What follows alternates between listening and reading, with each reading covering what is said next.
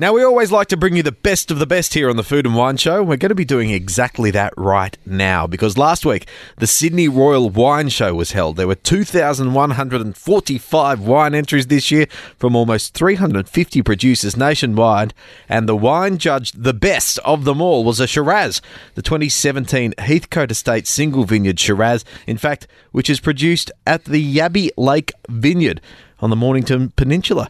And the General Manager and Chief Winemaker from Yabby Lake is Tom Carson, who joins us on the line tonight. Tom, good evening. Good evening. How are you? Good. Congratulations. It's a hell of an honour. Oh, thank you. It was amazing. Incredible. We're just really blown away, quite speechless after winning the first trophy, to be honest. And it just rolled on, and I hardly had time to sit down. I just had to keep getting back up, accepting more awards on behalf of our team. So, yeah, really honoured to be given the big one. You're on the committee of the Royal Melbourne Wine Awards. You've been the chairman as well. So you've judged a number of major wine competitions over the years. You know how competitive these events are and how big a deal it is to win. Oh, look, particularly Shiraz. Yes. Half the country's planted to Shiraz. So when you put a Shiraz in a major wine show, you're up against nearly a third of the wines in the show just to get through on the Shiraz section. So highly competitive. I mean, it's Australia's great variety. It's so versatile, grown right around the country, and there's just so much good Shiraz there. And how the judges found ours and pulled it out, so we'll never know, but we're very thankful to them. Tom, this is Ben here, and I'd first and foremost like to say congratulations on the award, because what I think a lot of people don't realise is that the Royal Wine Shows at Sydney, Melbourne, Canberra, Adelaide and Perth really are the benchmarks for excellence in the wine industry in this country. So first and foremost, congratulations for that.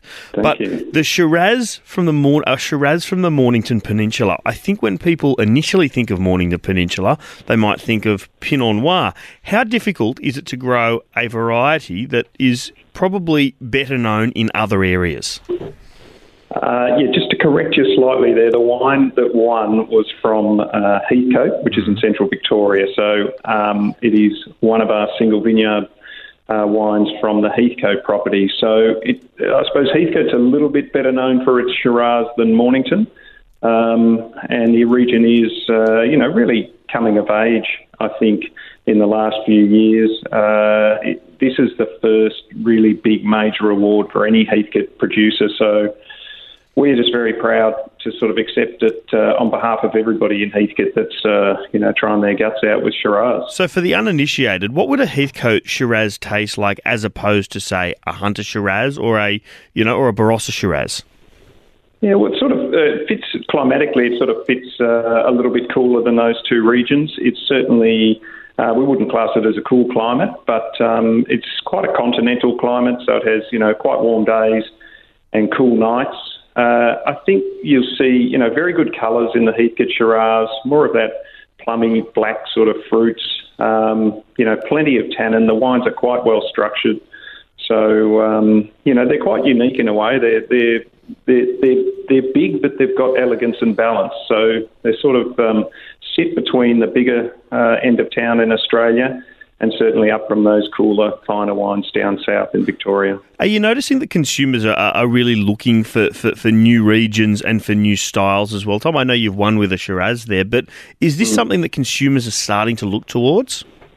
Oh, look, I think so. I think what's great is that wine shows, are finding new regions, emerging regions, and rewarding them. So I think that's really important. If wine shows just stick to our old favourites, then become a little less relevant in the eyes of the industry and also of the consumer. So to be rewarding what we traditionally known as great Shiraz regions, but also to be finding newer regions that are pushing the boundaries a little bit.